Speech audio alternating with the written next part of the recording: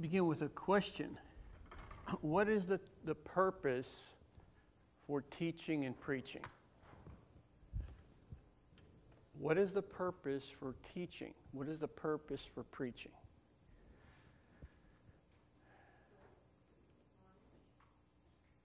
Yes? Anybody else? The main purpose for teaching or preaching is impartation. So those of you who teach downstairs and you go to the Bible when you read maybe a scripture or a story to the kids, that's not what teaching is.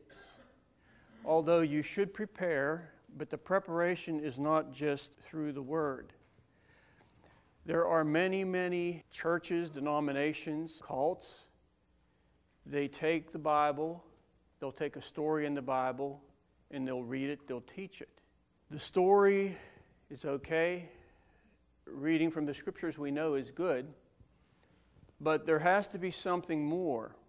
And the Spirit of God who has come and indwells us, He does that for various reasons, but when we come into the arena, so to speak, of preaching, teaching, and so forth, the main purpose for that is not to impart a story, it's not to impart some scripture, but there is an impartation of the Spirit to the person or people that are there.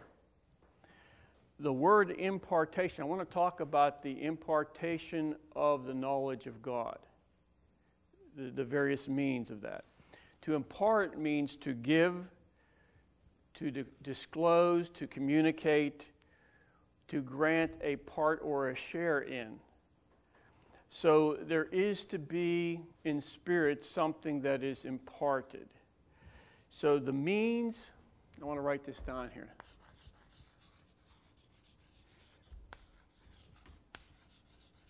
Of imparting the knowledge, just scribbling here, but I want to keep on moving, of God. There are three means that I have here. I believe there's probably some more, but there are certain means that God uses to impart the knowledge of God. One of them is communication. Now, communication, and we're going to look at some examples.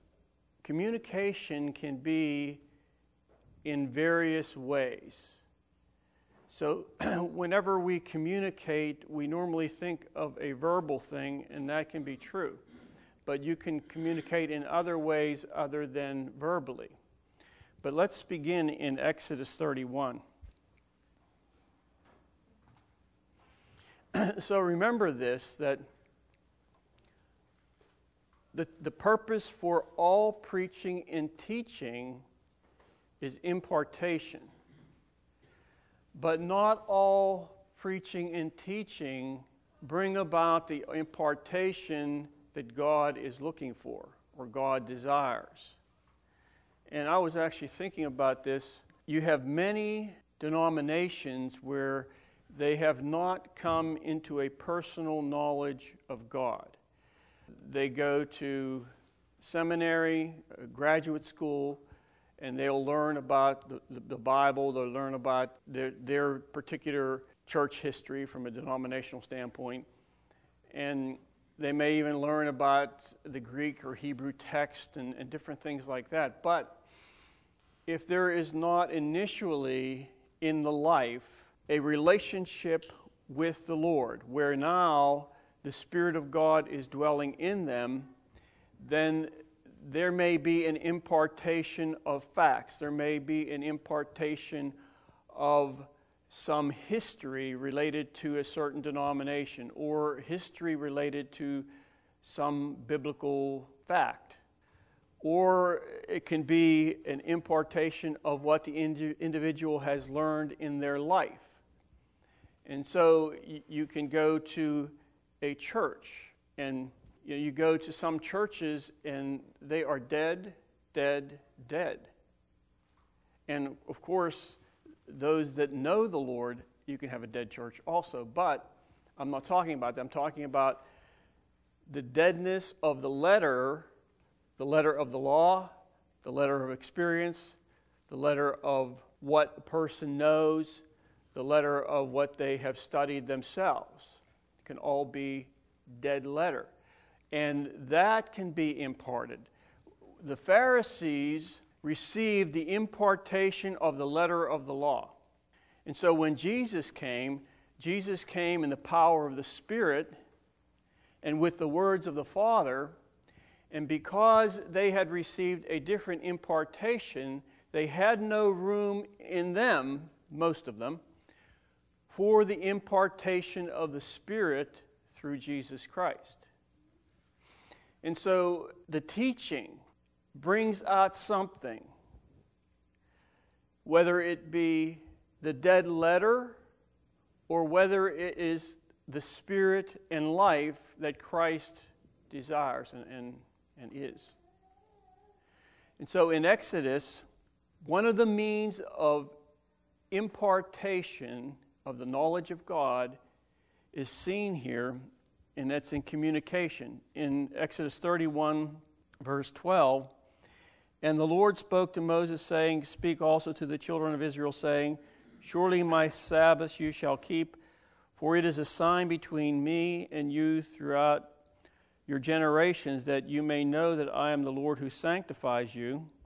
And then in verse 18, "When he had made an end of speaking with him on the Mount Sinai, he gave Moses 2 tablets of testimony, tablets of stone, written with the finger of God." So you had here a communication from the Lord to Moses, and then you had through Moses the communication of the knowledge of God to the Israelites. That was the way it was to work.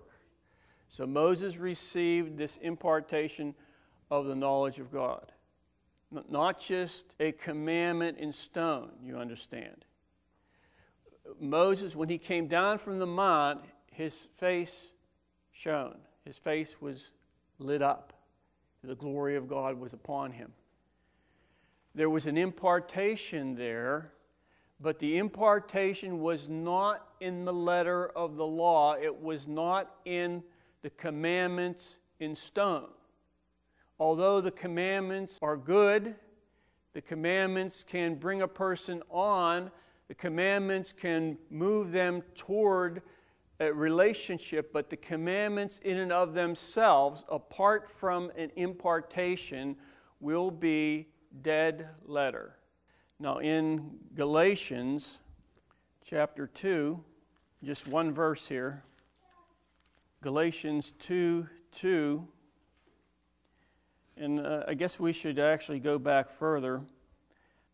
Verse 15, when it pleased God, this is Paul saying this, "who separated me from my mother's womb and called me through his grace to reveal his Son in me that I might preach among the Gentiles." And then he goes down, verse 18, "Then after 3 years I went up to Jerusalem to see Peter and remained with him 15 days.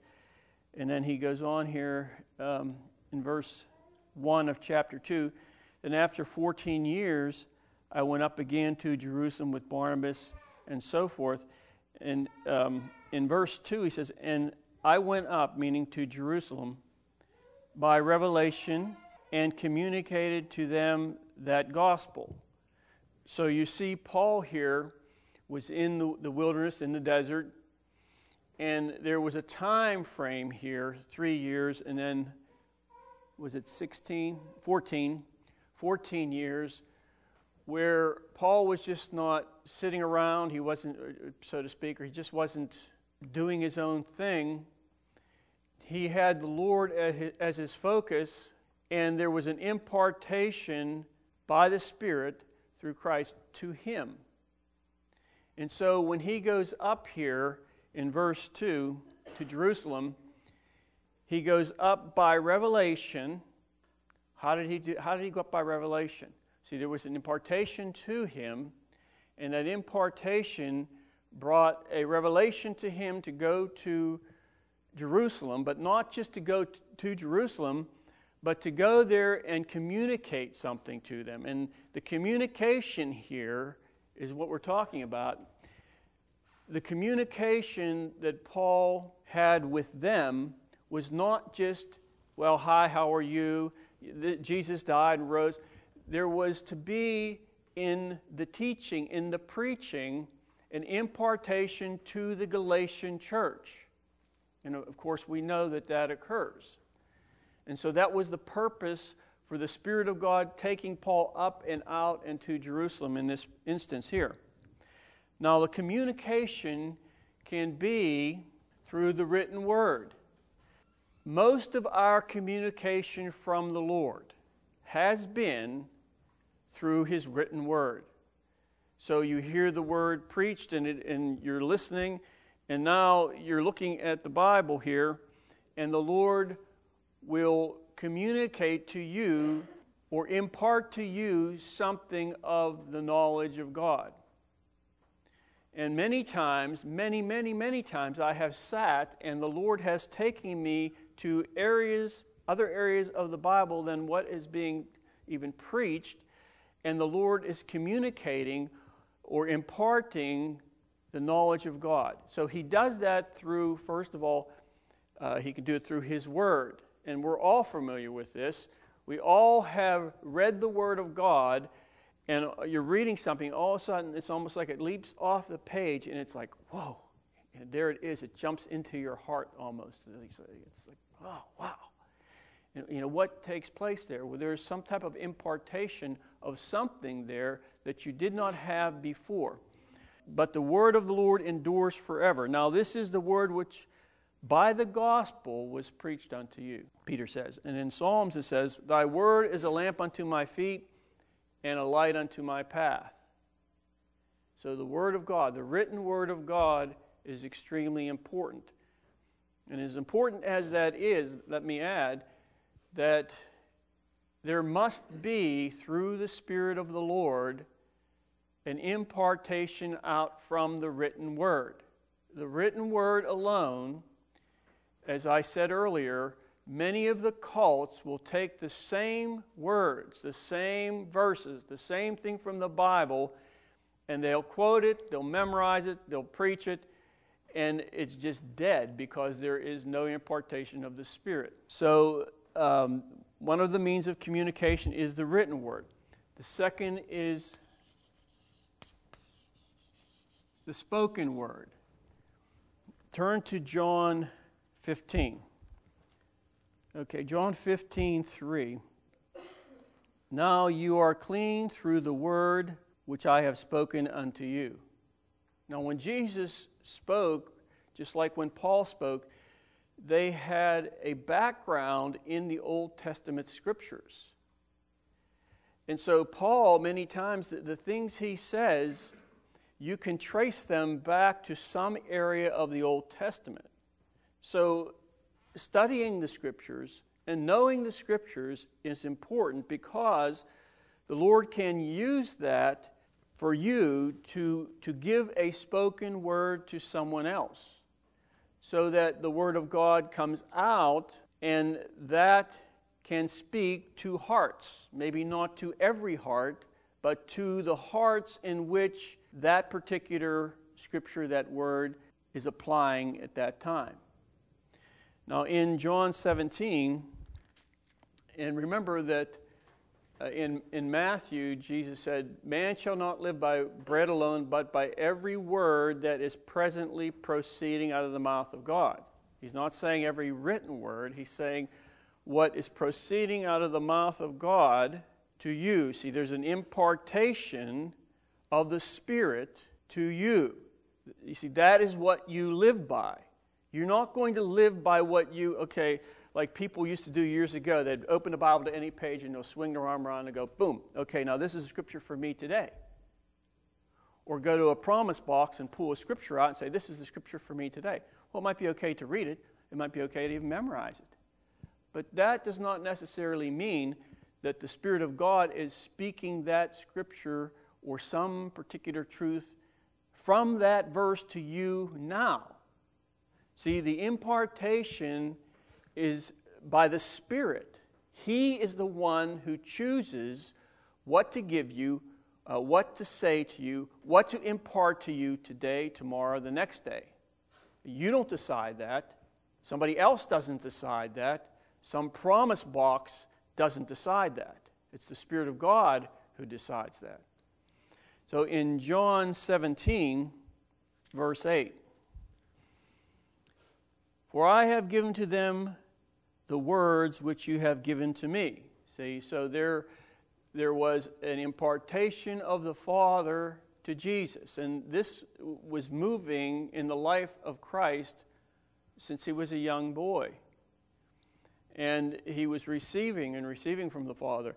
And the Lord was imparting truth and different things to Christ. And so when he begins his earthly ministry, you see this where now the impartation that he had received comes out in various times. And so he walks past Peter, James, and John and the others. He walks by, they're in the boat, and he says, "Follow me."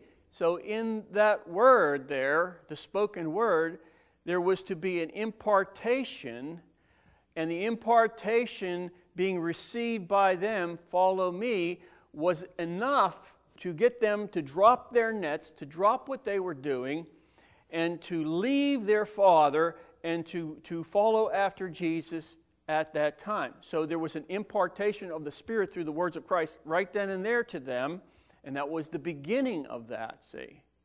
So he says here, "For I have given to them the words which you have given to me, and they have received them, and have known surely that I came forth from you, and they have believed that you sent me." See, so it's not just believing this word here, the written word. There was a spoken word there, and there was an impartation there to do or to function in a certain way. He was giving them what they needed at that particular time for the task that they had to do, the task involved. And the task involved for them was to drop what they were doing and to leave their father and their business. And that's not an easy thing to do. But see, an impartation of the Spirit brings with it the necessary things to do whatever is called for by, the word, the spoken word. And I'll read a verse from 1 Corinthians. "For since in the wisdom of God, the world through wisdom did not know God, it pleased God through the foolishness of the message preached to save those who believe." So the message preached is a communication of the knowledge of God through the spoken word. There's a communication there, see. The impartation of the knowledge of God. Now remember, the knowledge of God is not dealing with facts, The knowledge of God is not, in my biblical studies, I have found God in the Scriptures. Maybe I shouldn't have said it that way. But just studying or reading is not necessarily meaning the knowledge of God. Now, that may be a vehicle to bring the knowledge of God. But the knowledge of God is not facts about Him. See, that's not it at all. There is an inner knowing. There is in the individual something that has never been there before, and it's called the Spirit of God. And the Spirit of God now initially brings us a knowledge of God in salvation. You receive Christ, He comes to you, He lives in your heart. That is initially a part of the knowledge of God. And then from that point on, we move forward. So he says in verse 9, look at verse 9 here. "I pray for them. I do not pray for the world, but for those whom you have given me, for they are yours." So there again is an impartation of the spoken word in prayer here. Jesus prayed for them. Okay, so you have the communication in the written word, the spoken word, and then you have Christ, the living word. Jesus said, I am the way, the truth, and the life. He was. See, so there's a communication there, and that communication is through Christ, the living word. In the beginning was the Word, and the Word was with God, and the Word was God. See, so there's an impartation through Him, Christ, the living Word. The living Word. The living Word. In John 5, verse 39 says, Search the Scriptures, for in them ye think ye have eternal life. That's what he says to those that are assembled there. You know, search the Scriptures. In them you think ye have eternal life. You think. And they are they which testify of me. Of me. So Jesus is saying once again that He is the living Word. Now, there's a verse here I want to read from Corinthians. It says, Awake to righteousness, and do not sin, for some do not have the knowledge of God. And he says, I speak this to your shame. They did not have the knowledge of God. And I think the context there is the resurrection, I believe. And so he's not saying that they didn't have a knowledge about God. He says they didn't have a knowledge of God. And of here expresses a connection. So we can know things about God.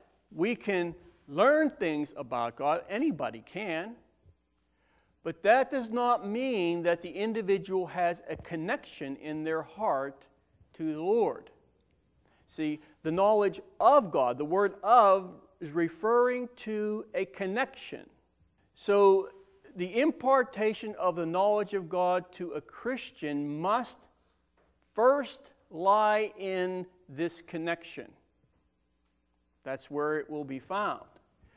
So that if we are connected to Him, and you might say, well, you know, I received Christ. Am I not connected? Well, yes. But how are you living your life now? How are you walking with the Lord today? Are you obedient to His word? Are you moving in His will? Are you walking with Him in the difficult place, whatever that may be for you? Well, if you are, then there is a connection between you and Him. And if you are not, a person may be saved, they may go to heaven, but an understanding of the knowledge of God, they may not have that. They may just have the very basic, Jesus Christ saved my soul, and I'm going to heaven. That may be it for them. That's the basic thing there. But they don't have a knowledge of God related to His character. They may have a knowledge of God related to salvation. You come to Jesus Christ, you're saved. But as far as His character and how, you have to walk to have more of the character of Christ in you, that knowledge of God, many may not have.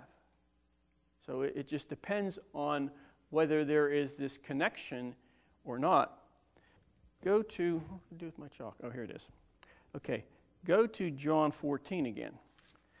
So the first means of impartation of the knowledge of God is communication. The second is companionship. The companionship. What does it mean to have companionship with someone? Now, in John 14, verse 9, Jesus said to him, Have I been with you so long, and yet you have not known me, Philip?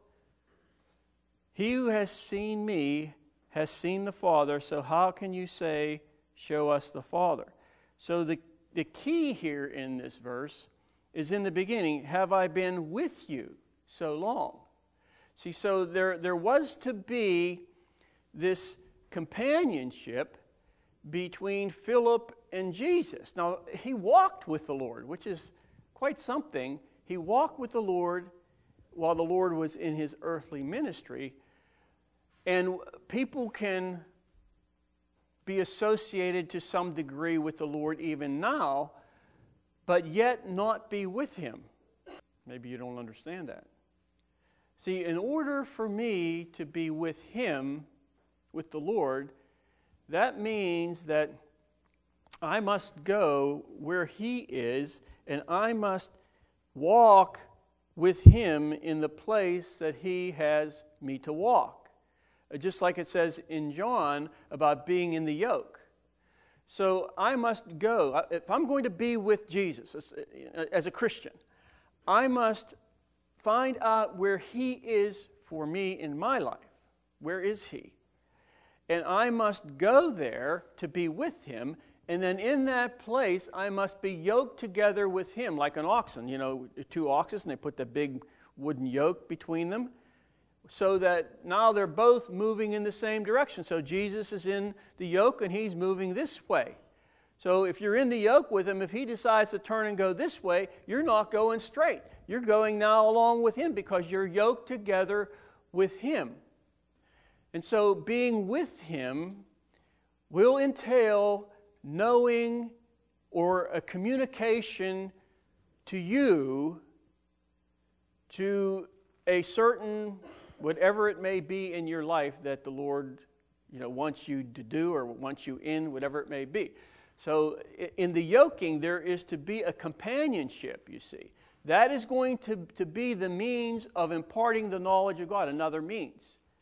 You walking with the Lord in the yoke, walking where he wants you to walk. And I'm talking about walking in spirit, not walking physically.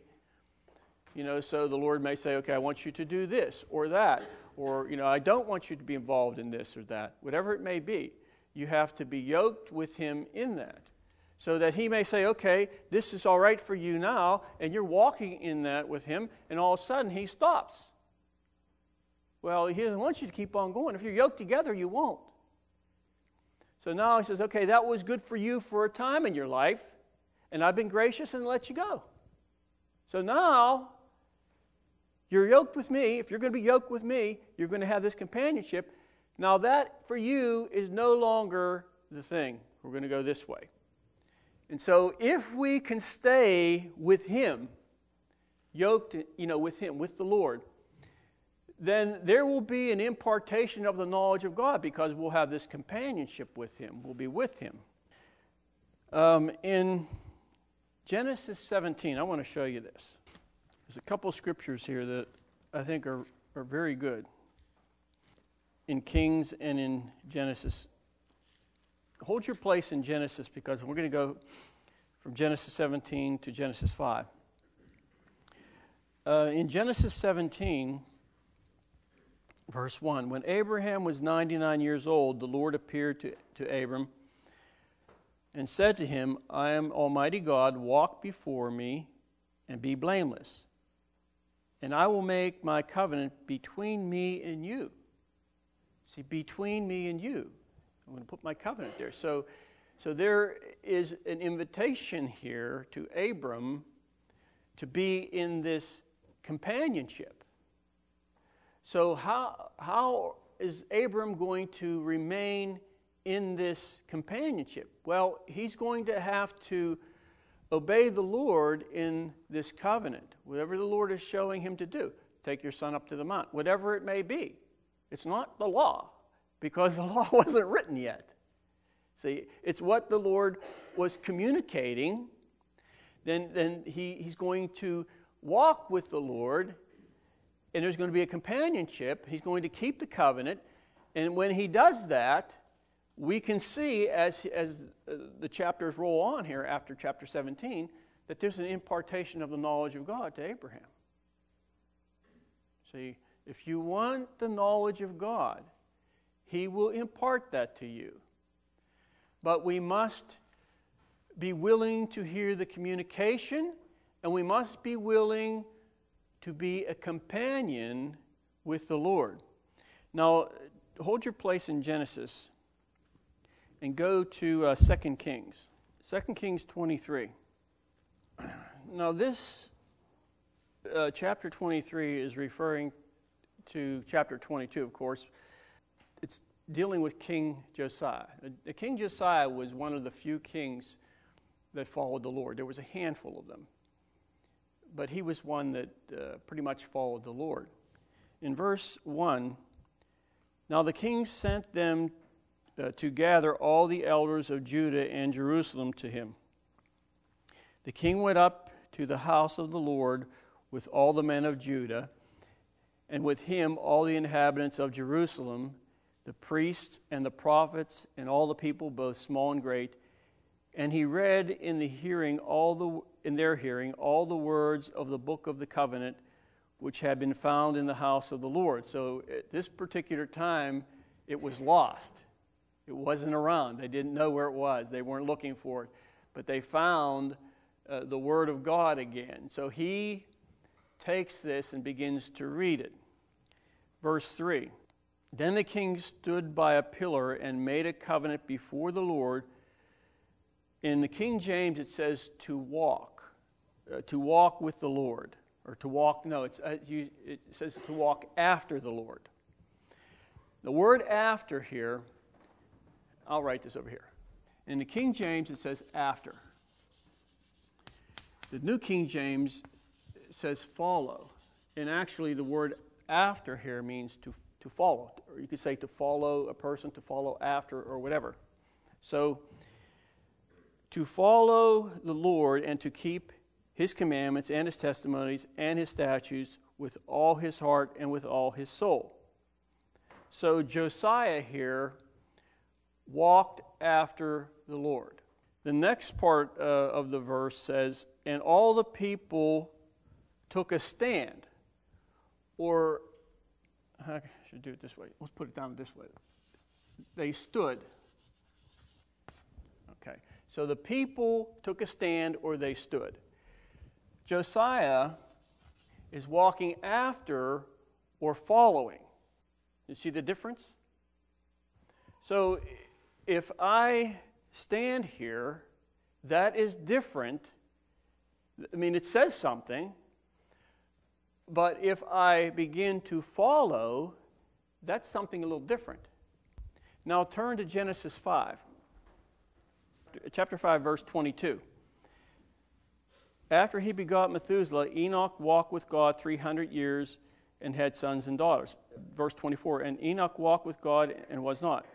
Now, what I want you to see in that verse is that Enoch walked with God. So this is showing me three different things. Now, of course, we are to take a stand for the Lord, but that should lead to following. That should lead to following after or going after him. But the word with, Enoch walked with God, that means nearness together with. So that's even something further or closer, if you will. So a Christian, you, I, anyone, can take a stand for the Lord in their life. Okay, I'm going to obey the covenant. I'm going to obey the Lord. And that's good. That's a great place to be. That's a great start.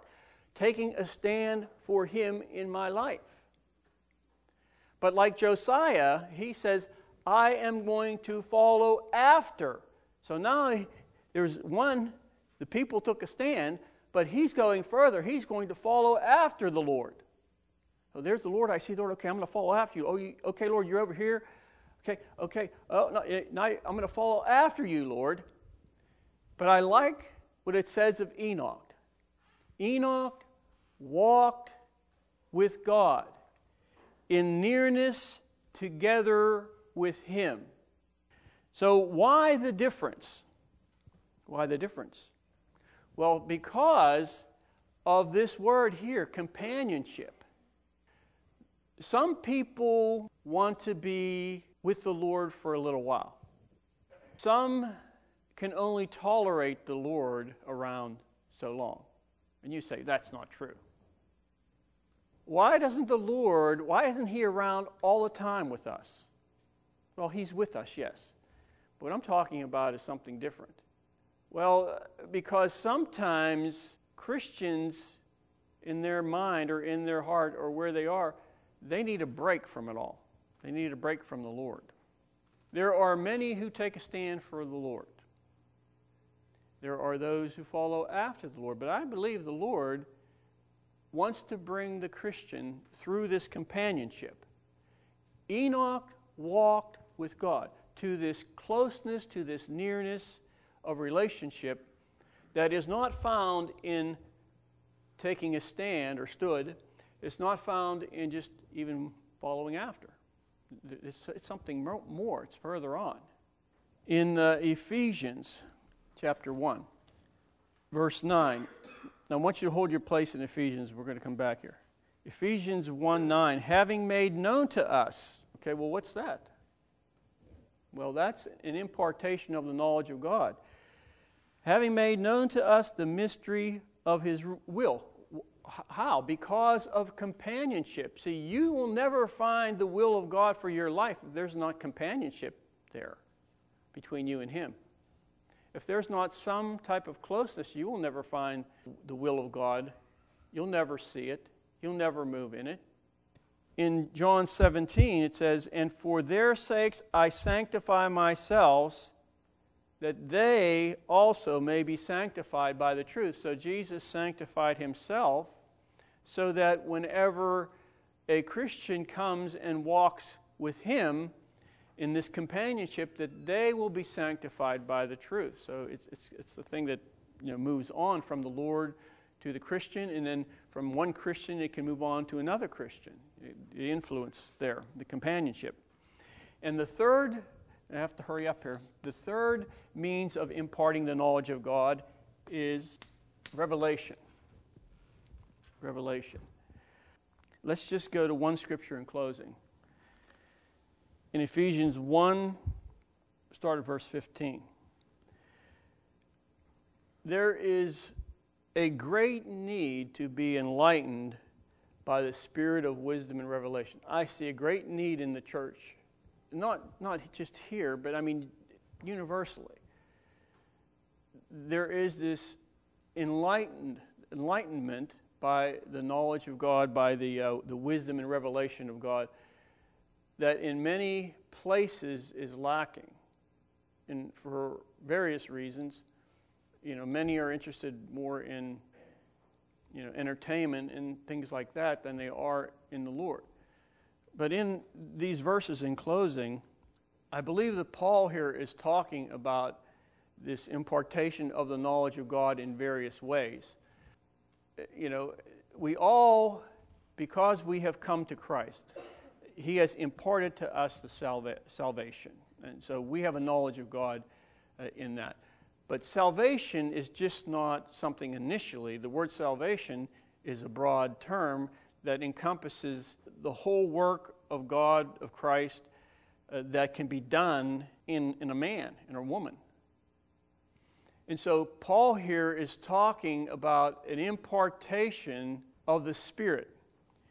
Verse 15, therefore I also, after I heard of your faith in the Lord Jesus and your love for all saints, do not cease to give thanks for you, making mentioning of you in my prayers, that the God of our Lord Jesus Christ. Now, I wish I had more time to look at this, because Paul is saying here there's 5 things dealing with the impartation of the knowledge of God.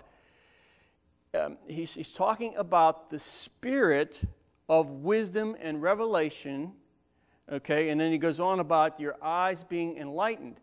And this is there's 2 places I mentioned last week. We looked at the one last week in Ephesians. This is the second one that has this optative mood verb. And the optative mood verb, I want to read this for you.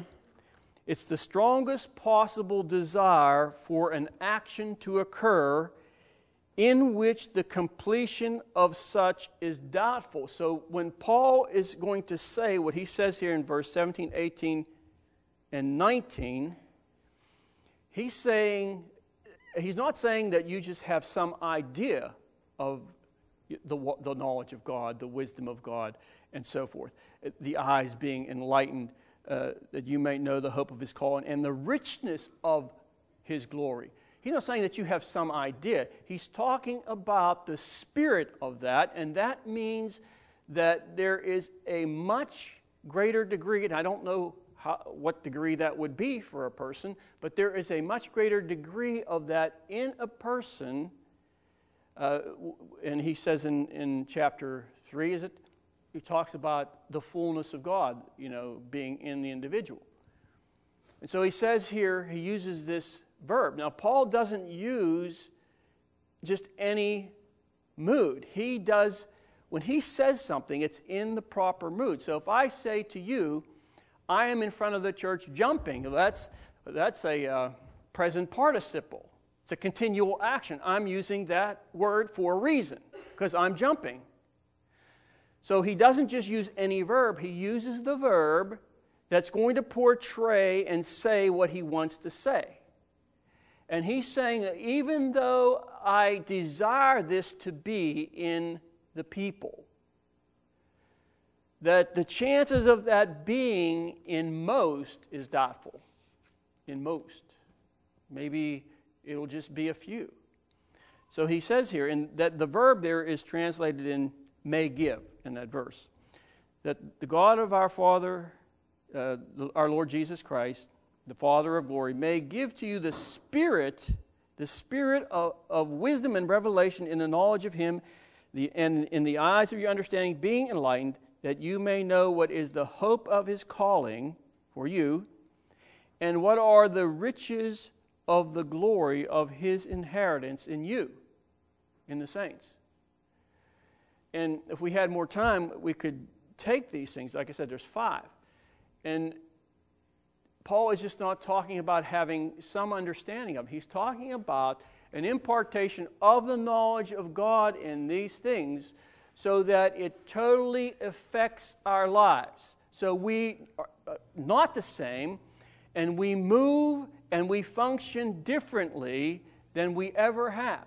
And the Spirit of God, and I believe here that it relates to this. Remember, the people stood, but Josiah went after, but Enoch was with.